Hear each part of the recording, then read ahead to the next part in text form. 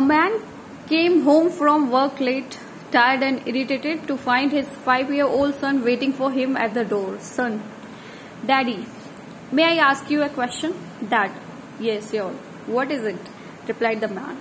Son: Daddy, how much do you make an hour? Dad: That's none of your business. Why do you ask such a thing? The man said angrily. Son: I just want to know. Please tell me, how much do you make an hour? Dad: If you must know, I make rupees 100 an hour. Son: Oh, the little boy replied with his head down. Son: Daddy, may I please borrow rupees 50? The father was furious. If the only reason you ask that is so you can borrow some money to buy a silly toy or some other nonsense, then you march yourself straight to your room. The little boy quietly went to his room and shut the door. The man had calmed down and started to think. Maybe there was something he really needed to buy with that rupees 50, and he really didn't ask for money very often. The man went to the door of little boy's room and opened the door. Are you asleep, son? He asked. No, Daddy, I'm awake, replied the boy. I have been thinking maybe I was too hard on you earlier, said the man.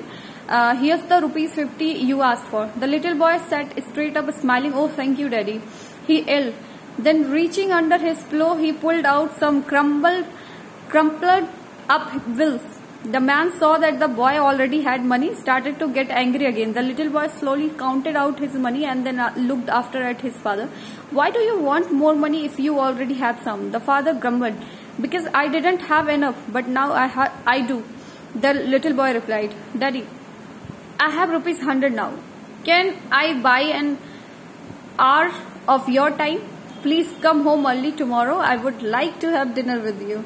The father was crushed. He put his arms around his little son and he begged for his forgiveness.